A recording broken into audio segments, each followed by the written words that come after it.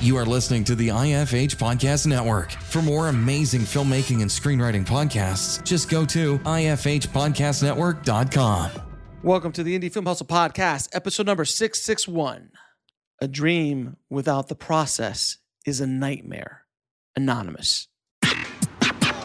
Broadcasting from the back alley in Hollywood, it's the Indie Film Hustle Podcast, where we show you how to survive and thrive as an indie filmmaker in the jungles of the film biz. And here's your host, Alex Ferrari. Welcome to another episode of the Indie Film Hustle Podcast. I am your humble host, Alex Ferrari. Now, guys, I know that all of us want to make profitable films, but there's so many pitfalls to watch out for. So I wanted to put together a free video series to help you guys learn the 3 key secrets to producing a successful and profitable film, taught by best-selling author and veteran film producer Suzanne Lyons. All you need to do to get access to this course for free is head over to indiefilmhustle.com/free. Today's show is also sponsored by Rise of the Film Entrepreneur, how to turn your independent film into a profitable business. It's harder today than ever before for independent filmmakers to make money with their films. From predatory film distributors ripping them off to huckster film aggregators who prey upon them, the odds are stacked against the indie filmmaker. The old distribution model of making money with your film is broken, and there needs to be a change. The future of independent filmmaking is the entrepreneurial filmmaker or the filmtrepreneur. In Rise of the Filmtrepreneur, I break down how to actually make money with your film projects and show you how to turn your indie film into a profitable business. With case studies examining successes and failures, this book shows you the step-by-step method to turn your passion into a profitable career. If you're making a feature film, series, or any other kind of video content, the Filmtrepreneur method will set you up for success. The book is available in paperback, ebook, and of course, audiobook. If you want to order it, just head over to www.filmbizbook.com. That's filmbizbook.com. Well, guys, today on the show, we have one of the most successful independent film producers / directors working in the business today. We have on the show producer and director Jon Erwin of the Erwin brothers. If you remember, we also had his brother on, Andrew, a bunch of episodes ago, promoting and talking about American Underdog, which was also an independent film that did extremely well. And Jon and I had a deep conversation about what makes him successful, him and his brother, successful in the crazy world of independent film. And it is exactly what I've been saying since I wrote my book, Rise of the Filmtrepreneur. It is about the niche. The riches are in the niches. And Jon and Andrew both understand their audience, how to get to their audience and to create product or films that serve that audience.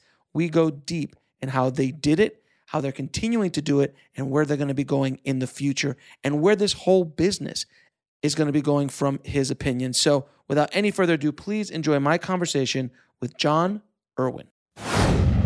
I'd like to welcome to the show, Jon Erwin. How you doing, Jon? I'm good, man. You've already had my brother on, so set the bar low. You know, you've had the suave, friendly brother on. I'm the neurotic, like mad scientist brother, I think he calls me. Anyway, but thanks for having me on, man. I appreciate it. Yeah, I've had Andy. I had Andy on when you guys were promoting American Underdog, which I love that film. And after I watched that film, I went back and I just went through your catalog because I was so impressed with how that film was put together story-wise. I was like, man, there's something here. And then I'd heard of your other films I hadn't seen, I Still Believe and Can You Imagine and all those kind of films.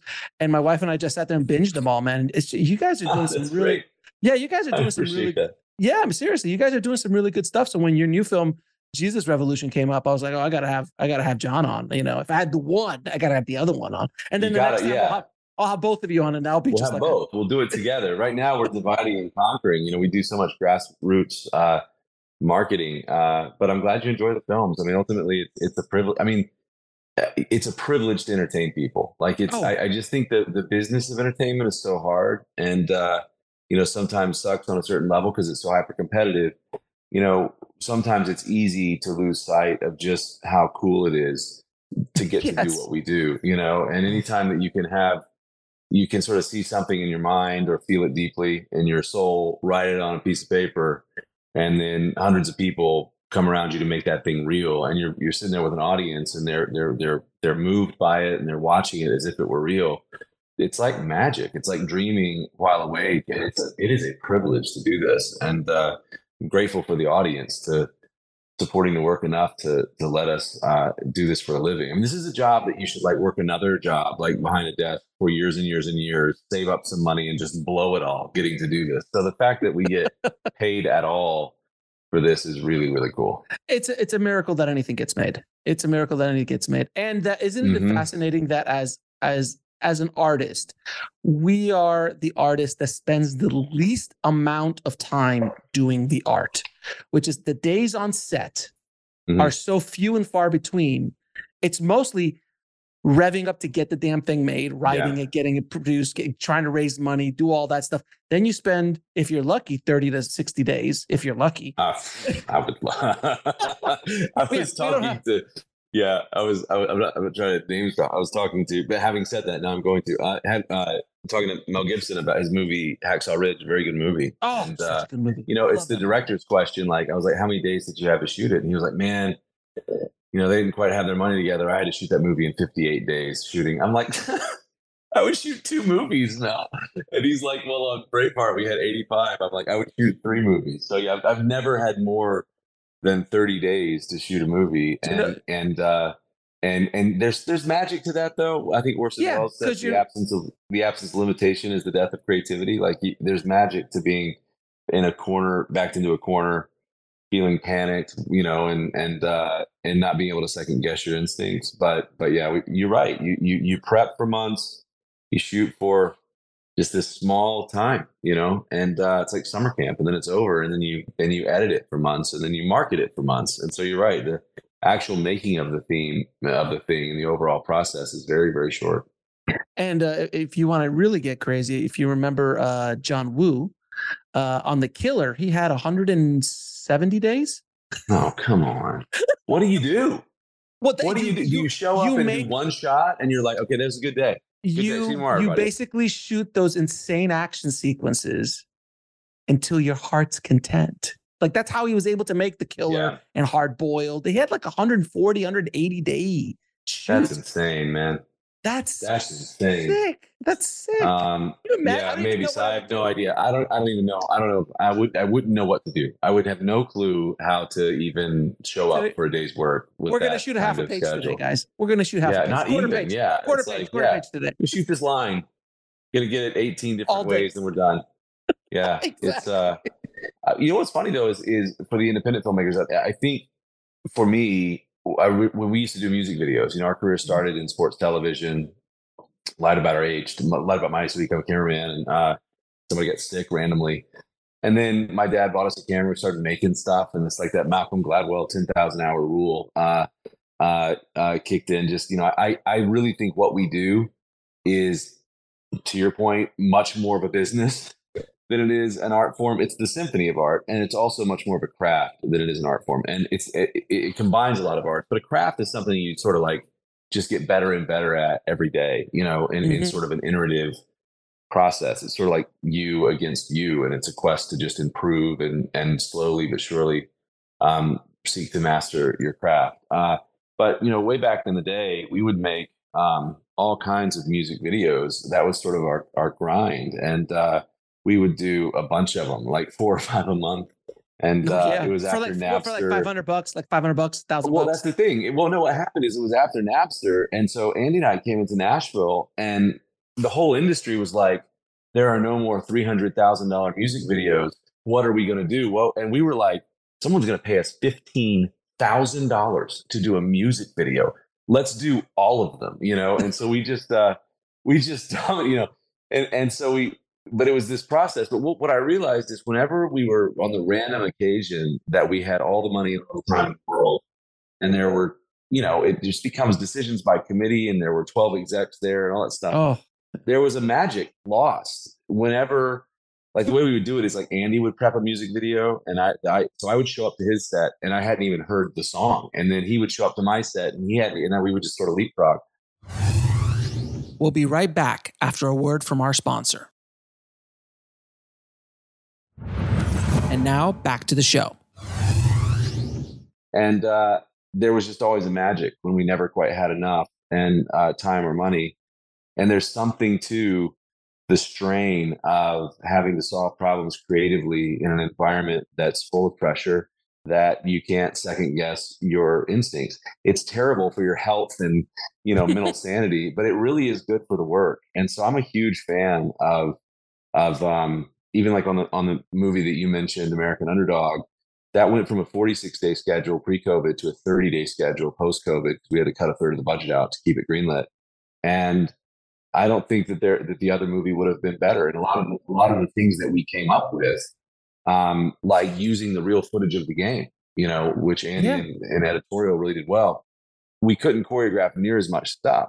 So we choreographed what we could exactly as it happened in the real game. And then that way we could use the actual game footage. So there was a lot of articles and a lot of people saying that was a great artistic choice. And I'm like, that wasn't an artistic choice. That was a production limitation, And so I think you just find great ideas when you're constrained. Right. It's like Jaws is the classic example of that. Right. Yeah. The shark doesn't work. Right. Okay. I guess we're going to. So don't show it. We're not going to show the shark as much. And it kind of worked out for that. I forgot the guy's name. That one did well. I don't even know that guy's name. Did he do anything else after? Now that was a 50-day shooting schedule. Jaws was. They went 150 days. They went. But what's not his fault? 100 days. Can you imagine that's his first big, like he did Sugar Land Express, he did Duel. We're talking about Steven Spielberg, everybody. If you don't know, and then this is his first kind of big studio based on a best-selling book, and he's like, I'm never going to work again. I'm never going to work again. He's like, he thought he was going to get fired every day. And to his credit, water is horrible. Anytime you introduce water in any substantive way to our industry, you grind to a halt and nothing works. Nature in general, but water has water specifically because you got rain and then you got cold. You got but the water. You can't move. Everything just it doesn't do what it wants. Even it doesn't do what you want it to do. It doesn't. Boy, does it look good. Boy, does it look good. I think in this movie that we just did, Jesus Revolution, there's a whole sequence in the rain, and there's also some underwater dive tank work, and for this sort of dream sequence, and I remember talking to Akis, the cinematographer, and I'm like, I think we can do this sequence in a couple hours or whatever. This conversation in the rain. He was like, 6 hours later. I was like, you were totally right, Akis. And, but, we do have this thing that we say, pain is temporary, film is forever, and I do believe in that. Like, go for difficult. Go for difficult. No question. And because it's just better. So, Jon, I mean, we just kind of ran off because a lot of people don't know who you and Andy we did. are. So we went on a tangent. We just went because we just went off on a tangent. The entire audience probably. So tell me how you and your brother got. You said you got into the business by music videos. Yeah. But your first kind of, if I'm not mistaken, your first narrative was October Baby, or one of your first. Yeah. Was October, and that was a completely indie film back then. How did you raise the money for that? How did you get that off the ground? It wasn't an easy film, subject matter not wise. At all. Yeah. Why start there? Looking back. Right. Well, basically we were, we started in as sports cameramen when I was 15, and then when we started, we were a service company. Really found our footing doing music videos and commercials. And then I went to, from the South, born and raised in Birmingham, Alabama. Obviously, our faith has always been a huge part of our life and community and upbringing, and then it's just around the time that all of this sort of new thing of faith-based films was sort of emerging.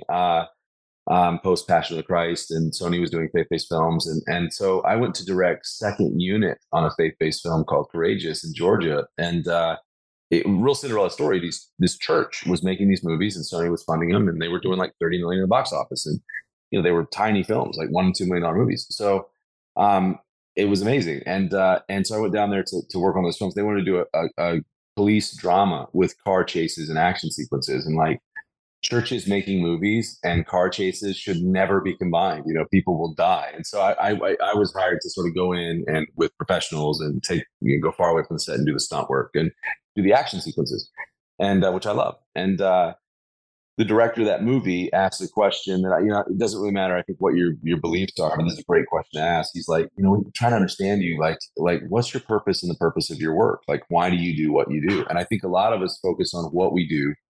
Very few of us focus on why we do what we do. And I couldn't stop thinking about the question. Like, the whole time I was working on that film, I was like, I couldn't stop thinking about it. And that led to sort of a fusion of a career and a calling, and the idea of joining the fray and jumping in on values-based, faith-based entertainment, heartland type stuff. And I remember we were doing a film with Sean Astin, and he said, I see you guys as frontiersmen and pioneers. And I said, thank you, Sean. That's high praise. He's like, most frontiersmen die on the frontier. and I'm like, well, the name road's after us, and the trail will be paved. But what I learned was, it's such a privilege to be a part of anything that's emerging. Most industries it's like the cement to the foundation has hardened. So to be able to make your mark on anything that's emerging right in front of you is first of all completely out of your control. It's a factor of timing. So whether that's like technology in the 70s, in computers, or even that group of directors like Spielberg and Scorsese and Lucas and Coppola and De Palma and all those guys inventing the modern blockbuster. Like, you just have to sort of catch lightning in a bottle. So it's cool to be a part of something, and so that led to a completely different business, to finally answer your question, which is going from a service company to an intellectual properties company and starting raising money for our own films. And October Baby was first. We had to raise $800,000 to get the production of that movie made, and then we had to raise the marketing as well. And the first $250,000, no joke, was from my grandmother, who I kept getting to remind that she invested in film. And then the second $250,000 was from a surgeon named Jim, who we had filmed like 150 of his orthopedic trauma cases. And so it's just, you have to be very pragmatic. You got to get really good at solving problems. And I think the thing that we didn't realize was that that really helped us was that, you really have to think holistically about a business. And in entertainment, we don't. So we think so much about the product, but we don't think about how to market and distribute the product. And so as a filmmaker, a lot of times it's like you're climbing a mountain, and you get to the top of the mountain, and you think that you've summited Everest or something, and actually the fog clears and there's a mountain ahead of you that's twice as tall, and that's marketing and distribution. And so it was good fortune at the time that we couldn't get a distributor for the film, and had to then go raise another $3.5 million, which is this category of money that is prints and advertising. It was called P&A, to get the movie released. And then you're throwing up in a trash can on Thursday night because you've bet your grandmother and everyone else's money that and you're thinking, it's funny, we make theatrical movies, and so it's a rare part of our business that on a Friday by about noon, if the last 2 years of your life were worth anything at all. It's like an election, and I've experienced all sides of it, and it's a thrill. But luckily the film went well, and it cracked the top 10, and everyone made money, thank God, including my grandmother. We made a film for Sony called Mom's Night Out. I think one of the biggest things that I would recommend is just, like, if you can combine two things, eventually you'll win. And those two things are just, maybe call it grit, or just pain tolerance, or endurance. Perseverance. If you can combine that with curiosity, eventually you'll win. Like, if you can just have a higher tolerance to pain and just keep going, like, it's going to take longer than you think. But if you keep going, but you're not learning anything, then you're just going to repeat your mistakes over and over again. There's a lot of people like that. But if you have a level of tenacity and perseverance. And you match that with just being a student and learning all the time and trying to understand how things work. Eventually you'll catch your moment. We'll be right back after a word from our sponsor. And now back to the show. And for me, I became obsessed with the interrelated disciplines of our industry that a lot of people resent. Like if you're a writer and director in our industry, it's like, oh, the marketing people or the finance people. Well, what I learned is all these things are sort of inextricably linked. The high concept and script is essential to the marketing campaign, and the movie itself and its budget is essential to the overall P&L of the enterprise. And so what I think really helped me was the ability to think holistically and understand, and just by virtue of having to being able to look sort of, and I like the name of your book, the film entrepreneur. That's such a cool term. To try to really have the mindset of an entrepreneur first and foremost, and then let your creativity funnel through that. I think is a much better way to be successful in our industry. Well, I mean, that's the thing, that's the reason I wrote the book, is because so many filmmakers, and I've been doing this now 8 years, and I've been doing my business. I've been doing in the filmmaking industry for almost 30. So I've seen and played in so many different sandboxes over the course of my career, but I keep seeing filmmakers make the same mistakes. They're just like, they're stuck in the 90s. They think they're going to make a movie, go to Sundance, and someone is going to come down from Mount Hollywood, write them a check, and then they're making a Marvel movie. Like that's their idea of success. But you and I both know that that's not the reality. It doesn't happen. The marketplace isn't what it was in the 90s. A movie like Slacker could find its footing. A film like Clerks could find its footing in the 90s because there was the new VHS, the video stores. That whole home entertainment safety net, so you could lose money at the time theatrically and then pick it up in home entertainment. And the theatrical window was enough of a billboard to justify the spend, even if you lost a lot of money, because home entertainment was so lucrative. But that was a 20, 30-year bubble, much. And unfortunately it's changed. The other thing that the reason you got to stay curious is we are in an industry that is rapidly changing. And so, that's one of I think the problems with film schools is if you're out of the industry for 4 years, it's a different industry. And certainly COVID has actually accelerated that change. And so what COVID did, in my contrarian point of view, is that COVID's going to end up reshaping our industry, very similar to how Napster reshaped music. And what it's going to do is it's going to pull forward about a decade of change into a more constricted window. And it's going to take a lot of time now, having said that, if you can sort of skate where the puck's going to be, as Wayne Gretzky said, there's enormous opportunities opening up, but you got to sort of let go of the past and really be hyper curious about the future. And so learning, to me, being curious and learning, and I'll give you an example of what you just said. We did our second film. Our first film did 5 million. Our second did 10, was very profitable. Then we found our voice with a film called WOODLAWN. We they say a filmmaker finds their story and tells it over and over again. And we found inspirational true stories. And that's just like our niche. Raised all the money for the film, raised about a third of the P&A, did the wrong deals, didn't basically make as much money as we hoped. We did about 15 in box office, really needed to do 20. And that was the first time I didn't get all the money back to the investors. We had like this perfect batting average up till then with the films and the documentaries. And I couldn't sleep at night. I hate to lose. It's like my philosophy is like either we win or let's just play again. Let's just, whatever it is, ping pong, whatever, go again. So, and so what we did is we actually, to me, a huge part of success is just learning to fail correctly and mindfully. And failure, in my opinion, is the great teacher if you'll let it be. And so with WOODLAWN, we stopped, and for 5 months, we studied it, we asked questions, and we did something that I don't know why more people don't do. We solicited a ton of criticism from people. Like, if we're going to be in an industry that has this whole category of people called critics, and we're going to read all those things obsessively, why not solicit criticism from people that actually care about you and want the best for you? So we went out to all of our friends and people in the campaign, outside the campaign. What did we do wrong? How can we do better? What can we learn from this? And it ended up with this 170-page,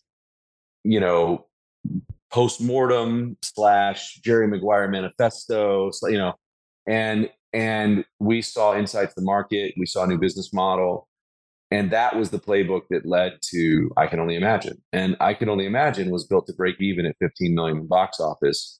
It did that in its first 3 days. And it did, so everything between that and the 86 million in box office that it did and becoming #1 independent film of the year was margin. But that would have never happened if we hadn't failed, #1, and we hadn't failed correctly, #2, and really learned.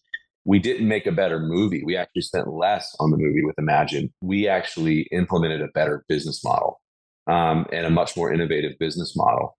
And that's what led to the success of the movie. And we also learned a lot about what people wanted. And so I would just say that you have to embrace, and what I found is the titans of our industry, Steven Spielberg, we were just talking about, he is as good a businessman as he is an artist and filmmaker. He's produced more films than he's directed. He is incredibly shrewd on the business. So is Tom Hanks, and so is Matt Damon, and so is Ben Affleck. Like we think of these people as artists, but they're also really astute business people, and you have to hold both together, and you have to value both, and you have to see the interrelatedness of both. And I think what keeps a lot of filmmakers back is they have this sort of almost elitist resentment that we're in a business and we're selling products to people, right? And they have to buy them, It's so annoying. It's annoying. That's again why I wrote the book, because it was so annoying that nobody's thinking outside the box. No one's thinking that this is a product. No, look, it's art. Dude, if you want to go make art in the backyard, my friend, knock yourself out. But the second you take grandma's $250,000, you better figure out a way to get grandma's money back. Am I right? I mean, it's entertainment. It's not art. It's entertainment. It's a symphony of art to create it. But there's a nobility. I think it was John Lasseter that said the nobility of entertainment. The idea that, we provide a service. And by the way, and I just believe we're in a service business. Like, one of the things that we say is it's not about us. It's about the people sitting in the seats and the experience they're having. And that's it. And you got to get out of the way of that. And so to me, it's about entertaining an audience. It's about loving an audience. It's about getting to know an audience and serving that audience well. And the people that have really done well in sort of other niche sectors, like Jason Blum has become a good friend. And Jason's amazing. The way he thinks and the way he talks about the audience and entertaining the audience, and the way he places, Jay Ellis is this friend of mine, and he was one of the pilots in Top Gun. He talked about every day Tom Cruise showed up and just said, this is a privilege. What we do is a privilege. How can we exceed the expectations of the audience? So I found the really great people in our industry are much more service oriented than they are sort of selfish about their ego, precious ego and their sort of artistic expression. The greats in our industry are much more about, let's entertain the audience. Like, that's the noble thing to do. Is people are paying money, they're paying in their time, they're buying popcorn that's more expensive than anywhere else on the earth. They're paying basically the same price for my movie as they are for Avatar, that costs like a cajillion times more. $540 million. So the attitude that I need to have is like, I'm going to do everything I can to entertain you and to uplift you and to give you a great experience in a movie theater. And then if I've done that well, maybe I can also tell you what I believe and what I hope will enrich your life as well. But the more you apply a mindset that is not common and certainly not taught in business, in film school, but a mindset of the pragmatism of business and a mindset of service and entertainment, the more you win in this industry. That's what I found. And I think a lot of what the attitude that comes out of, that's expected from filmmakers is actually opposite of what will actually get you to the top of the industry. Well, let me ask you this, because I'm really curious to hear your position on this. The theatrical business model has changed dramatically since COVID. It was already on the downward slope. We all saw it. And like you said, a decade worth of change has been compacted in 2 or 3 years. And the theatrical business is hurting. There's no question about it. Last time I went to a theater, and I've said last year, There was only 2 movies that I went to the theater that I actually went and paid money to go see, which was Top Gun and Avatar. And those were the only 2, because those are the only 2 that I felt that deserved a theatrical experience from my point of view, for me to get out of the house and go and all that. There are other deserving movies, but for me to the kids, all that stuff, you know how it is. We'll be right back after a word from our sponsor. And now back to the show. But your films are interesting because you are servicing an audience that doesn't get serviced often, and definitely not serviced well often. So it's, again, goes back to my book, which is the future of filmmaking is niche filmmaking. Finding an audience. That's good news. Yeah. Finding an audience and serving that audience. Like you said, you want to serve them. It's a privilege. So your audience is faith-based, and specifically not only faith-based, but the subgenre of, true stories that's kind of like where you found your magic, your secret sauce, if you will. But so it was interesting because I just moved from LA to Austin, and it's a very different. It's a great city. I love Austin. Love Austin. It's amazing. But when I go to the theater or I pass by the theater, what was one of the posters I saw? Jesus Revolution. Oh, great. Yeah, we're doing an outdoor campaign. But I saw that months ago. Months ago, I saw that in the theater. I would have probably not seen that in LA. Probably not, because it's not the demographic, quote unquote, of this film. This is a heartland, center of the country kind of film. But that audience shows up. They show up to the theaters. They do that. So it's a lesson that I hope everyone listening is about. Is one, an audience will show up for Top Gun because it was an amazing experience. I would go see it in IMAX today. There's such an amazing experience. But if there's something that touches their emotional nerves, that's what will get people out of seats. But with that said, what do you feel about where the puck's going to be in 3 or 4 or 5 years? Because theaters are starting to drop more and more. Screens are just going away. I've seen them just close and shop. So how is your business model going to work differently, as you probably have a longer life theatrically than most filmmakers, but at a certain point, I think it's, Yeah. Well, it's interesting that it's a great question. It's one of the questions to ask, is what's the future of the theatrical experience and the theatrical window?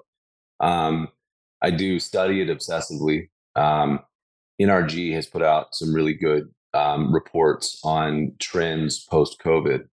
The short answer is, I think the theatrical window will absolutely endure, but it's just going to be different, and I think it's going to look a lot more like Broadway than what we had before COVID. And I could literally talk your ear off for hours about until like Steve Carell in Crazy Stupid Love, you want to like roll out of a moving car, like, oh my gosh, I'm done with this. I'm a nerd for this stuff. But I'll say this. Here's the question to ask for every independent filmmaker.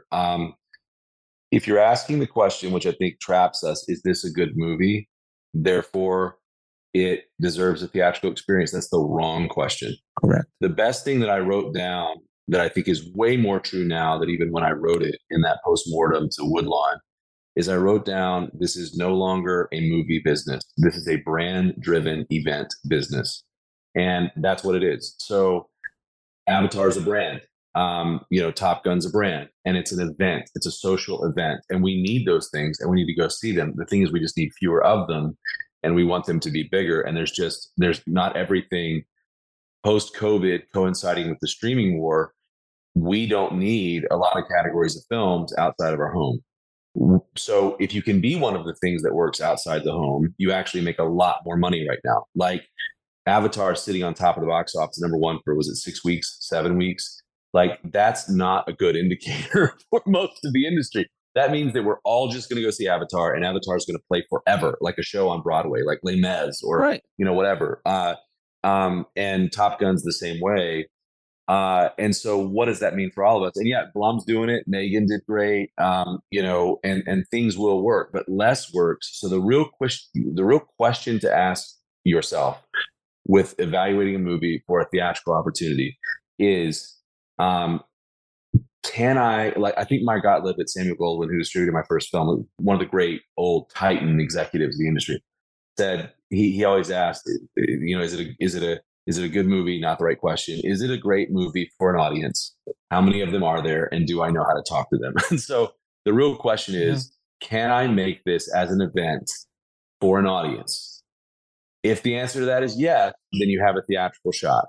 Okay, then you ask, how large is that audience? And do I know how to talk to them? And then you actually reverse engineer the economics to that end. And so what I've learned is I'm still alive in this business, number one, by the grace of God. But secondly, it's much more about mitigating risk and modeling a downside than it is betting for an upside. So like with Imagine, we built it to break even at our prior film's box office, 15 million. The film that I'm doing right now, Jesus Revolution, I feel that it's an event for our core audience. I think people are going to show up for it. I don't know. Talk to me in 3 weeks or whatever this comes out. I might be wrong, but I really do feel like it's an event, and it's like a social event, and that's why we're putting it in theaters and really going for it. But it still has a very achievable break even, and so to me, it's really about reverse engineering outcomes and protecting a downside. And so and letting, instead of saying, what does this movie cost? That's the wrong question. Say, what's the business model of this? What do we think it could achieve? And, if we don't know if it's theatrical, but it might be, well, then make it at a cost where the product is malleable and you can probably create a marketplace around it and flip it to a streamer at a profit, but still test it for theatrical. You get over a certain budget where it sort of has to go theatrical. So I think it's just about really thinking about the audience. And I think the theatrical question will become, is this an event for the audience? If you can say with a straight face, this is an event for an audience of people that I know, release it in theaters. That's going to still work. If it's not a social event, and typically a social event that's undergirded by a brand, then you're going to really struggle in today's environment releasing it in theaters. Well, I mean, the brand, you guys put it right in the title, Jesus. That's the brand. Mm-hmm.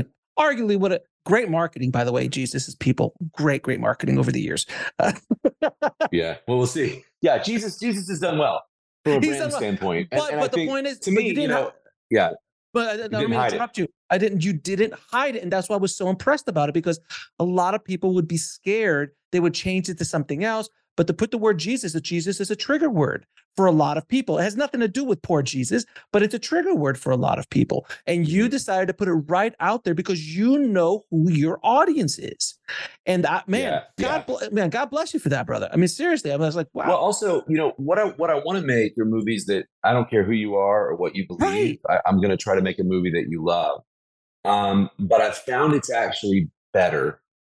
Instead of trying to make 1 million people love like you, just find the 100 people that absolutely love you and build a relationship with them and super serve them. And then let them be your voice to the masses, and just trust that those people are indicative of some level of the population, and there's more of them. And so with Jesus Revolution, it'll be very interesting to see what happens, because we don't have near as much, advertising money as we did with American Underdog. But we've taken the time to go all over the country and really connect the film to the audience and its leaders. And there's a message behind the movie. And I love the movie. It's a fun movie. It'll make you laugh and cry. Yeah. And I think the performances are really good. It's kind of like my Almost Famous, or some ode to a Cameron Crowe film, Oh, I could tell that. I could see that, by the way. I could definitely see that. Right. What did Picasso say? Good artists copy, great artists steal. Cameron Crowe ever listens to this, I'm sorry. But it sort of is in that spirit. And the cool thing I think about it is I didn't name the movie. Time Magazine named the movie. So this is a cover of Time Magazine from 1971 at a very similar time. And there was this psychedelic sort of Jesus on the cover. And with this 10-page spread that was so incredibly optimistic and hopeful. And it just said Jesus Revolution. And it was this sweeping hippie revival that was going on all over America. So the good news is there's a historical context. Time Magazine called it this, and we're just telling the story of that cover. And you know what's fascinating is after I watched the movie, it's not a preachy movie. It's actually, I love the trailer because it's not a like, if you don't believe in Jesus or you don't believe in that, you could still enjoy this film because it's just a great story of transformation, of people searching for themselves and finding, the divine within themselves and divine within groups of people, opening up doors that are shut. We'll be right back after a word from our sponsor. And now back to the show. Discrimination against people just because of the way they look. Yeah. There's so many themes in this film that I absolutely loved and connected with. It's not like a beat you over the head with a Bible conversation. It is not by any stretch of the imagination. It really is a wonderful film that almost anybody can enjoy. I'm glad you said. That's what we were trying for, and I'm so glad to hear you say that. We basically that was exactly the intent. I wanted to make a movie. I just think the narrower the focus, the wider the appeal. And that's why I think Jason Blum does that really well. He does something specific really well. But I took my daughter to Megan and really enjoyed it, and so I think that what we're doing is we understand who we are in the audience that we serve, and we're unapologetic and unafraid of telling stories that we love, that we hope other people are going to love too. And with this story, what's been interesting about it is because it is set in the world of the church in the 70s, but people that don't believe or have any sort of religious affiliation at all love and appreciate the movie because they see it as sort of a modern day allegory of loving the other. So basically the story is this sort of square pastor dared by his daughter opens his church to this group of hippies that at the time weren't allowed to come to church. Like at the time, it was like, for a hippie to go to church, it was like, go home, get a job, take a bath, cut your hair, rejoin society. Now maybe you can come to church. And he just let them in. And there was this hippie street preacher named Lonnie Frisbee, and it was like a nitroglycerin moment. And that sparked this nationwide awakening. So there's a ton of natural humor in it because these groups of people are so different.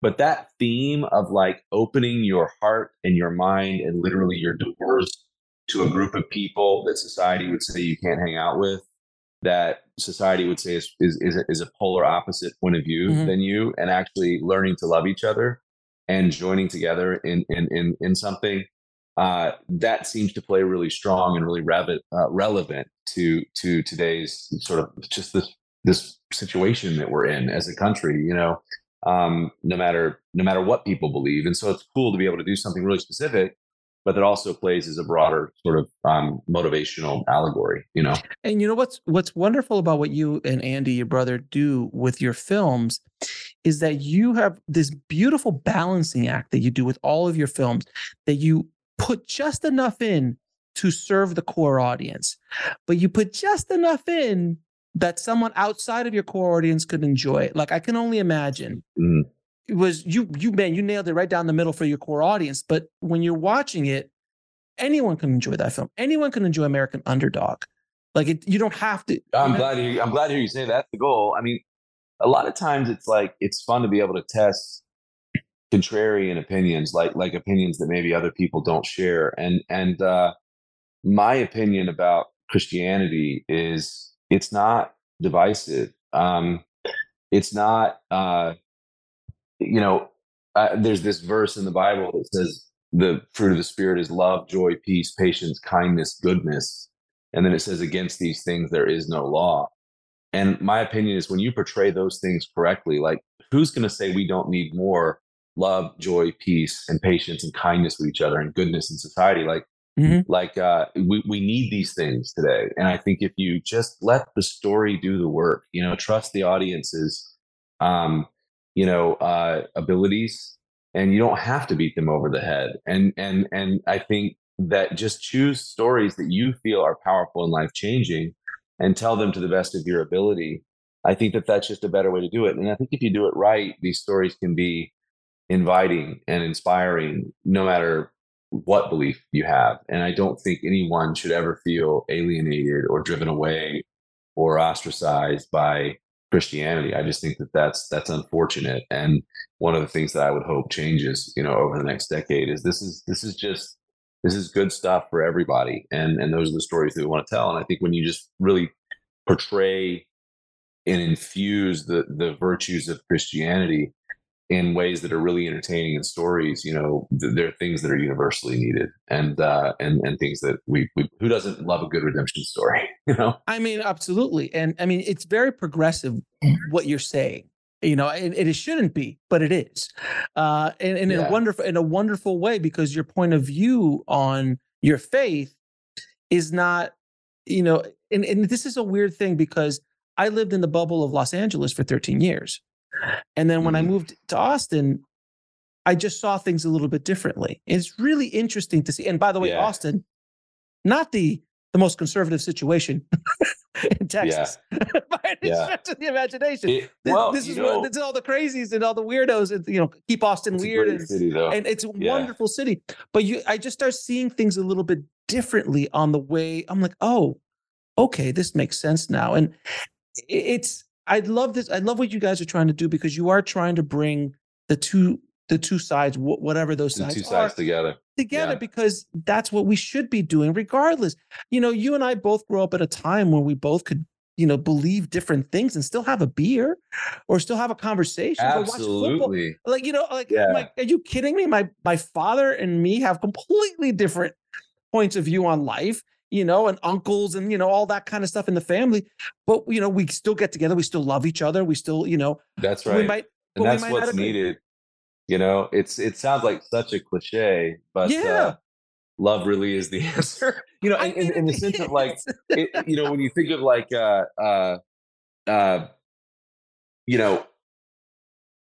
there is so much more that unifies us, and things to agree on, and then divides us. And I think there's just this gap of fear in the middle. Yeah. For me, I had the good fortune of being born and raised in like the buckle of the Bible Belt, Birmingham, Alabama, but very quickly at the age of 15, traveling outside of it because I was working for ESPN. And then in marketing the films, I live in Nashville, Tennessee. I commute to and work in Los Angeles. Spend about half the week or a week of the month or whatever there. We market these films everywhere. I have traveled the continental United States, man. And you just realize that there's a lot that binds us together, and there's a lot to have a beer over and talk about and celebrate. And when you just boil things down to their themes and their values, there is a lot of values that we agree on.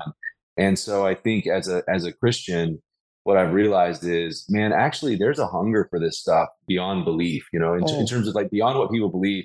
I think if you sit down and watch some things that are really well made, but we had a decade of the anti-hero, very good versions of that.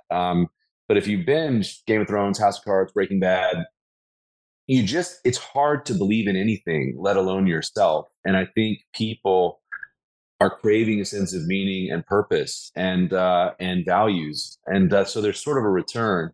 So yeah, has Christianity been weaponized and counterfeit? Absolutely. But that's just what we do as people, whether it's politics or religion or whatever. All religions, by the way, almost all religions. Yeah. But I would say that, it says something about the source, because you only ever really weaponize something that's intrinsically powerful, and you only counterfeit something that's intrinsically valuable. So of course the crazies are going to use this thing to their own, purposes. And there's going to be televangelists and there's going to be rogue people. But I think the thing at its source is beautiful and meaningful and powerful. And whether you believe it to be absolutely true, like I do, and I find great meaning from that, or whether you're like Thomas Jefferson, who famously cut all of the references to the divinity of Christ out of the Bible. It's called the Thomas Jefferson Bible. The reason he did that is he said he didn't really believe in the divinity or questioned it, but he thought the teachings of Jesus were the greatest moral reset in the history of the world, and I agree with him. And so it's just good stuff. It's, loving your neighbor, going the extra mile, turning the cheek, being known by how you love people. Like, these are things that if we reintroduce to society would be better for it. And I think that the best way to do that is through stories. And so what we want to do is we want to tell stories that certainly resonate with our core audience, with that Heartland audience, and super serve them. But also are just hopefully entertaining and applicable to whoever wanders in the theater. But what we want to do first and foremost is entertain. We're entertainers first, and I hope there is nothing like being in an audience of people and hearing them laugh and cry and cheer at a movie. And I've never seen a movie like Jesus Revolution. We've really screened it far and wide and early. Lionsgate's let us. We've shown it to a lot of people. We'll be right back after a word from our sponsor. And now back to the show. And, I've not ever been a part of a movie where people are cheering during the film at certain points. And that's a wonderful experience. And it's wonderful to connect with a core audience like that. And what you're saying is true, because I've noticed that as well in some of the other work that I do and other shows that I do, that people are starving for this kind of message, these positive messages, these positive stories, these things that fill you up. And look, I love Breaking Bad. I thought Breaking Bad was one of the greatest. Amazing. It's the most perfect last hours of television ever made. No question. And other than maybe 2 episodes of the entire series, except that fly episode drove me nuts. Other than that, the whole series was almost perfection. It really was. As an art, as an art piece. It was beautiful. But at the end, you don't feel really uplifted by what Walter White has been doing. It's been entertaining as hell. But then you watch something like Shawshank, which is one of my favorite films of all time. And that's right. That's exactly the difference. Yeah. And then you look at Shawshank, and if you look at IMDb, it overtook The Godfather as the best film ever made. How and why? And I've said this, and I've talked to Oscar-winning screenwriters about this. I've talked to every story analyst about this. I've talked to filmmakers about this. I'm like, what is it about that film that's connected with so many people from every walk of life since its release? And it's the worst name in film history. On paper, it is not a particularly great story. It's like, it's a prison movie. Tough story. It's a tough story too. Yeah. Right. It's not a particularly like innovative story on the surface.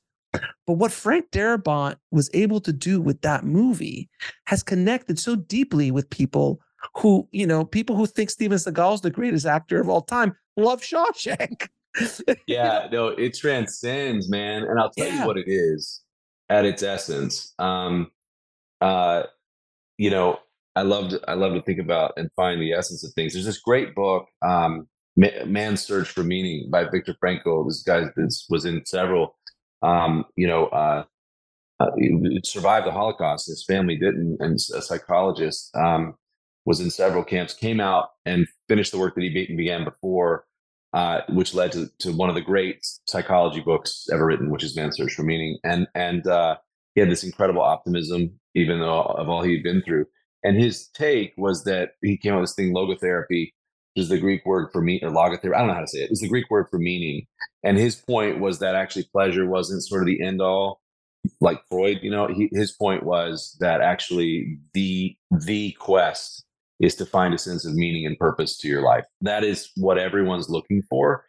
So if you talk about the function of a storyteller, whether that's a movie or a play or sitting around a campfire, the function of a storyteller in society is to try to take all this nonsense and all these things that don't connect and fit them together to bring a sense of order and meaning and purpose. So the stories that I think transcend, when Randall Wallace writes that line, every man dies, not every man really lives, in the middle of a brilliant film, Braveheart.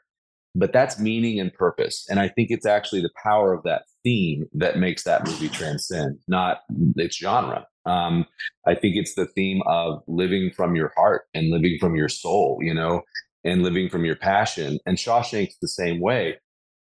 Hard movie, but brilliant material in terms of meaning and purpose. And so I think when we did I Can Only Imagine, I took Bart aside and just says, what is the essence of how does a dude that looks like you, no offense, right? This multi-platinum juggernaut, independent artist, not you, I'm talking about Bart. You look great. Anyway, and so does Bart now. But anyway, but the idea of, how does he's just an everyman, you know what I'm saying? Like there's nothing, and he was an everyman with an everyman band that was, independent from Texas. How do you write this multi-platinum juggernaut? I just said, what do people feel when they hear the song? And, because I got to match that with the movie, whether people know it or not, they're going to want to feel the same way. And he said, it's a rush of hope. That's what they feel. And so we sort of engineered the whole movie around that same experience. And I just feel like people need a rush of hope right now. They need a sense of like, my life matters. There's meaning to life. There's some sort of destiny. There's some sort of purpose here. And I need sort of, I need to go out of a theater feeling hopeful and feeling like I matter and life is worth living. And I think that as great as Breaking Bad is, as great as Game of Thrones is, except for the last season, please remake it. You have the opposite after you watch those things. You just sort of feel this sense of it's me versus everyone else, hopelessness, and it's survival at all costs. And I think that's seeped into our society a little bit. And I honestly think that the aggregate entertainment is one of the reasons why we're at each other's throats, because if you watch Game of Thrones and House of Cards, Breaking Bad, and all those other things, it's like, okay, there's one law. I got to live and you got to die. And that's it. It's me versus everybody. And I think that's gotten into society a little bit. And I actually think, what we say is the world needs a little more Capra in it, a sense of Frank Capra, it's a wonderful life and things like that. A little optimism, a little hope. And I think that there's room in the market for it. Do you think that, because I think there's going to come I do think there's going to come a point in the next decade that there's going to be a runaway hit, like a juggernaut hit. And it's not going to be one, there's going to be a series of them that are, and you guys are probably going to be behind one or two of them at least. Who knows? But that's going to connect with the majority of people looking for that rush of hope. And they're going to go, oh, wait a minute. Maybe we shouldn't remake another Star Wars or another Marvel show. And maybe we should start putting some money into this. Do you think that will ever happen within the studio? Because they always go where the money goes, even after Passion of the Christ. Everything is cyclical. I think everything is cyclical and everything is counter programming. And I think one of the reasons I can only imagine worked was there was an article before it came out that Deadline wrote that said like the music biopic is dead. Like these films don't work anymore.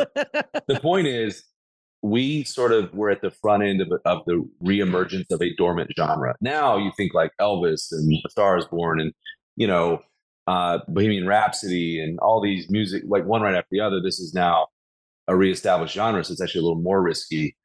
One of the real hard things about filmmaking is, and independent filmmaking especially, is that the way to win with independent film is our minds are differential engines, meaning there's a great marketing book, Seth Godin's book, Purple Cow, where his whole thesis is that if you see a cow, you don't take a photo of a cow. You don't tweet a cow. You've seen a cow. They're all cows. They all look the same. But my gosh, if that cow was purple, oh my gosh, there's a purple cow. So I'm going to tweet that, so my point is that you really have to have the courage and conviction that if something is entertaining and meaningful to you, it'll be entertaining and meaningful to other people. Like there's more of you. And I remember with I Can Only Imagine, we had done all this research and we had seen a gap in the market. And then we had seen the need for a brand. And I knew that I love that song and everybody I knew loved that song. Yeah. And so in the core community, but every studio told us no. One executive of the studio said, I think there's 18,000 people that would watch this movie, and that's it. That's the total audience. This will never work. But we just went forward with a conviction. But because we went forward with a conviction, we owned it because nobody would take a risk on it, and we benefited from that. And so I think you have to be willing to be different, and you have to be willing to take bets on things that you feel deeply. And, I think when you listen to the stories of like Star Wars or Jaws or one of the great one of the great bluffs of our industry in that 3-hour Empire of Dreams documentary is that the chairman of 20th Century Fox came to Alan Ladd Jr., who was the chairman of the Motion Picture Group, and said, it was in post-production, said, shut down this Star Wars thing. It's an embarrassment to the studio. And Alan Ladd Jr., not having seen a frame of the film, said, I've seen it. It's the greatest movie ever made. It's one of the greatest bluffs in the history of our industry. But the point is, that's how weird Star Wars was to everyone that was looking at it, and the studio was sending notes like the Wookiee should have pants. Why does the Wookiee not have? They're like stupid, like really? We'll be right back after a word from our sponsor. And now back to the show.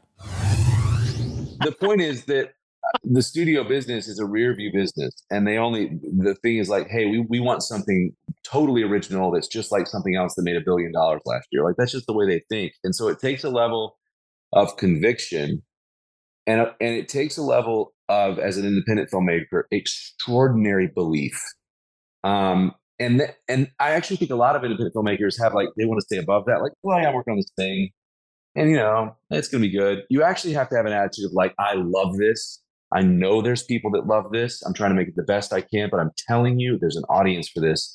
And you have to have a level of conviction in yourself and in the thing that you're creating that is uncommon, to will it through the system and to get money for it and then to will it into existence. And that's, I think, missing a lot in independent film, And I think the one thing that we can kind of summarize from this conversation is, as independent filmmakers, you need to not just make a movie that tickles your own fancy. It has to do a little bit of that, but you have to find out if there's an audience for it.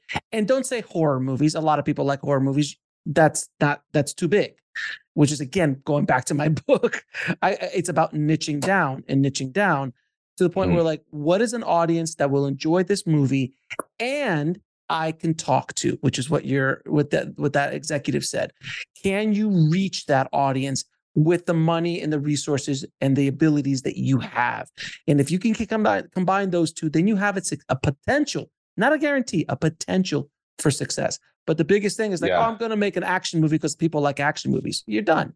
Well, what's interesting about that is, I think one of the real secrets to that, if you want to know like a key that sort of unlocks it, it's summarized in the word disdain. And what I mean by that, that's what I really bonded with Jason Blum over, was any audience that feels disdain, right? He felt like 20 years ago, the horror audience felt disdain. Like, studios were like, they don't care, like, just murder a bunch of people. It doesn't have to be good.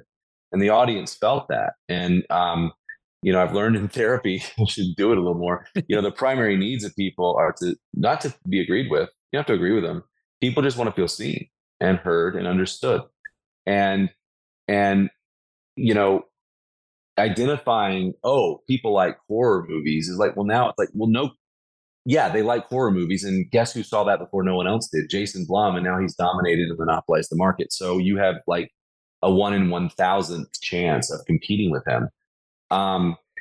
What you really have to see and have the courage to embrace is an underserved audience that is being disdained by the industry. And you have to be willing to understand that instead of trying to be cool at cocktail parties in LA, you know what makes you cool at cocktail parties in LA? Winning. So go win with an audience, and then, and focus on just loving an audience. And so for me, the faith audience is one of those groups that, they're being called things like, again, it's not a political affiliation, but it's seen that way in LA. And so they're being called things like deplorable. And there's also this stigma of poor quality. I remember talking to an investor, his daughter was there, and I said, you want to know the opportunity and the problem in faith? It's the same thing. He said, sure. I turned to his daughter and said, let's play rapid word association game. I'm just going to say something, just respond. She said, okay. And I said, Christian movies. And she goes, ew. And I'm like, in one syllable, she just described the problem and the opportunity. Like, if you fix that, so for a lot of people, they don't want to be associated with it. I would rather go right at it. Like Jason Blum went right at it with horror and say, okay, we hear you.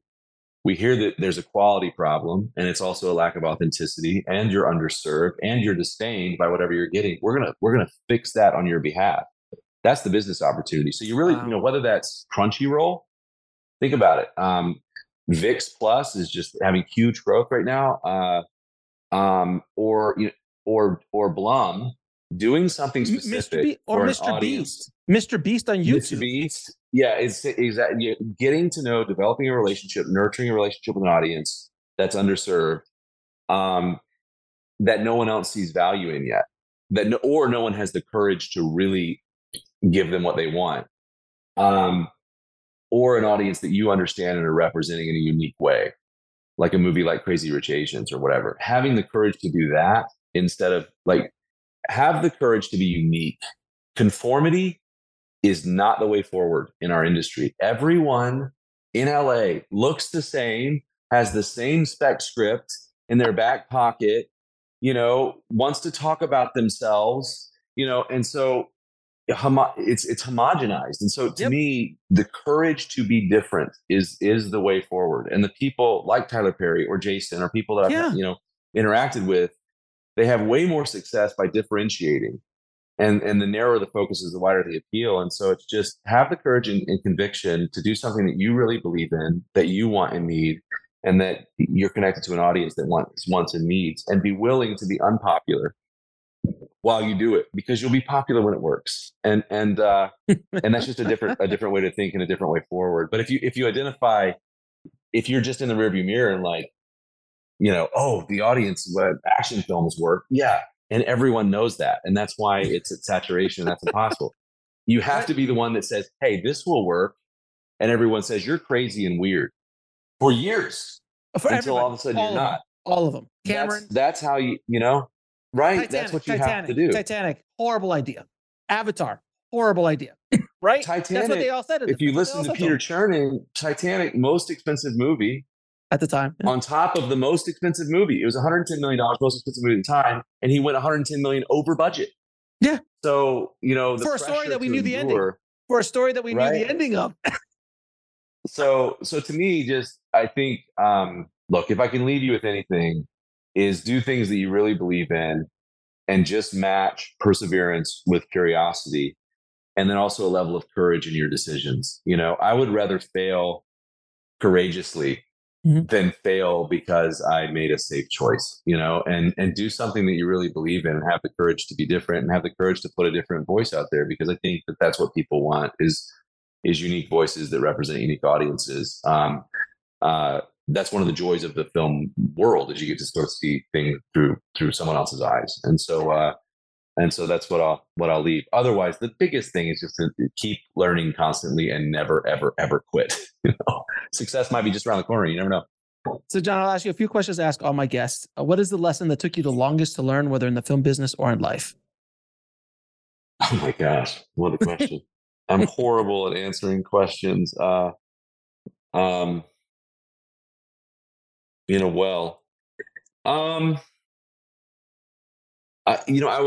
actually say the value of failure. I think. Yeah. I think that's what people don't failure is incredibly valuable, and it's really the only path to success. And I think it's something that we all run from. But if we actually ran towards it and learned to sort of fail small and iterate, whatever doesn't kill you makes you stronger. Yes, some things do kill you, though. You want to avoid those things. But if you can sort of fail and learn, it's like Thomas Edison said, I've not failed, I've just learned 10,000 ways not to make the light bulb. If you embrace failure as a part of your process, I think that's the way to win. And it took me a long time it's a very vulnerable thing to be willing to fail so that you can learn how to win. And I think that took me the longest to learn. And the toughest question of all, 3 of your favorite films of all time. 3 of my favorite films of all time. I have this list of sort of films that I just think first of all, there's no perfect film. I think George Lucas said it best: films are never complete; they're only abandoned. But there are films that I think, for the moment in time in which they were created, are untouchable. Like, don't change a frame.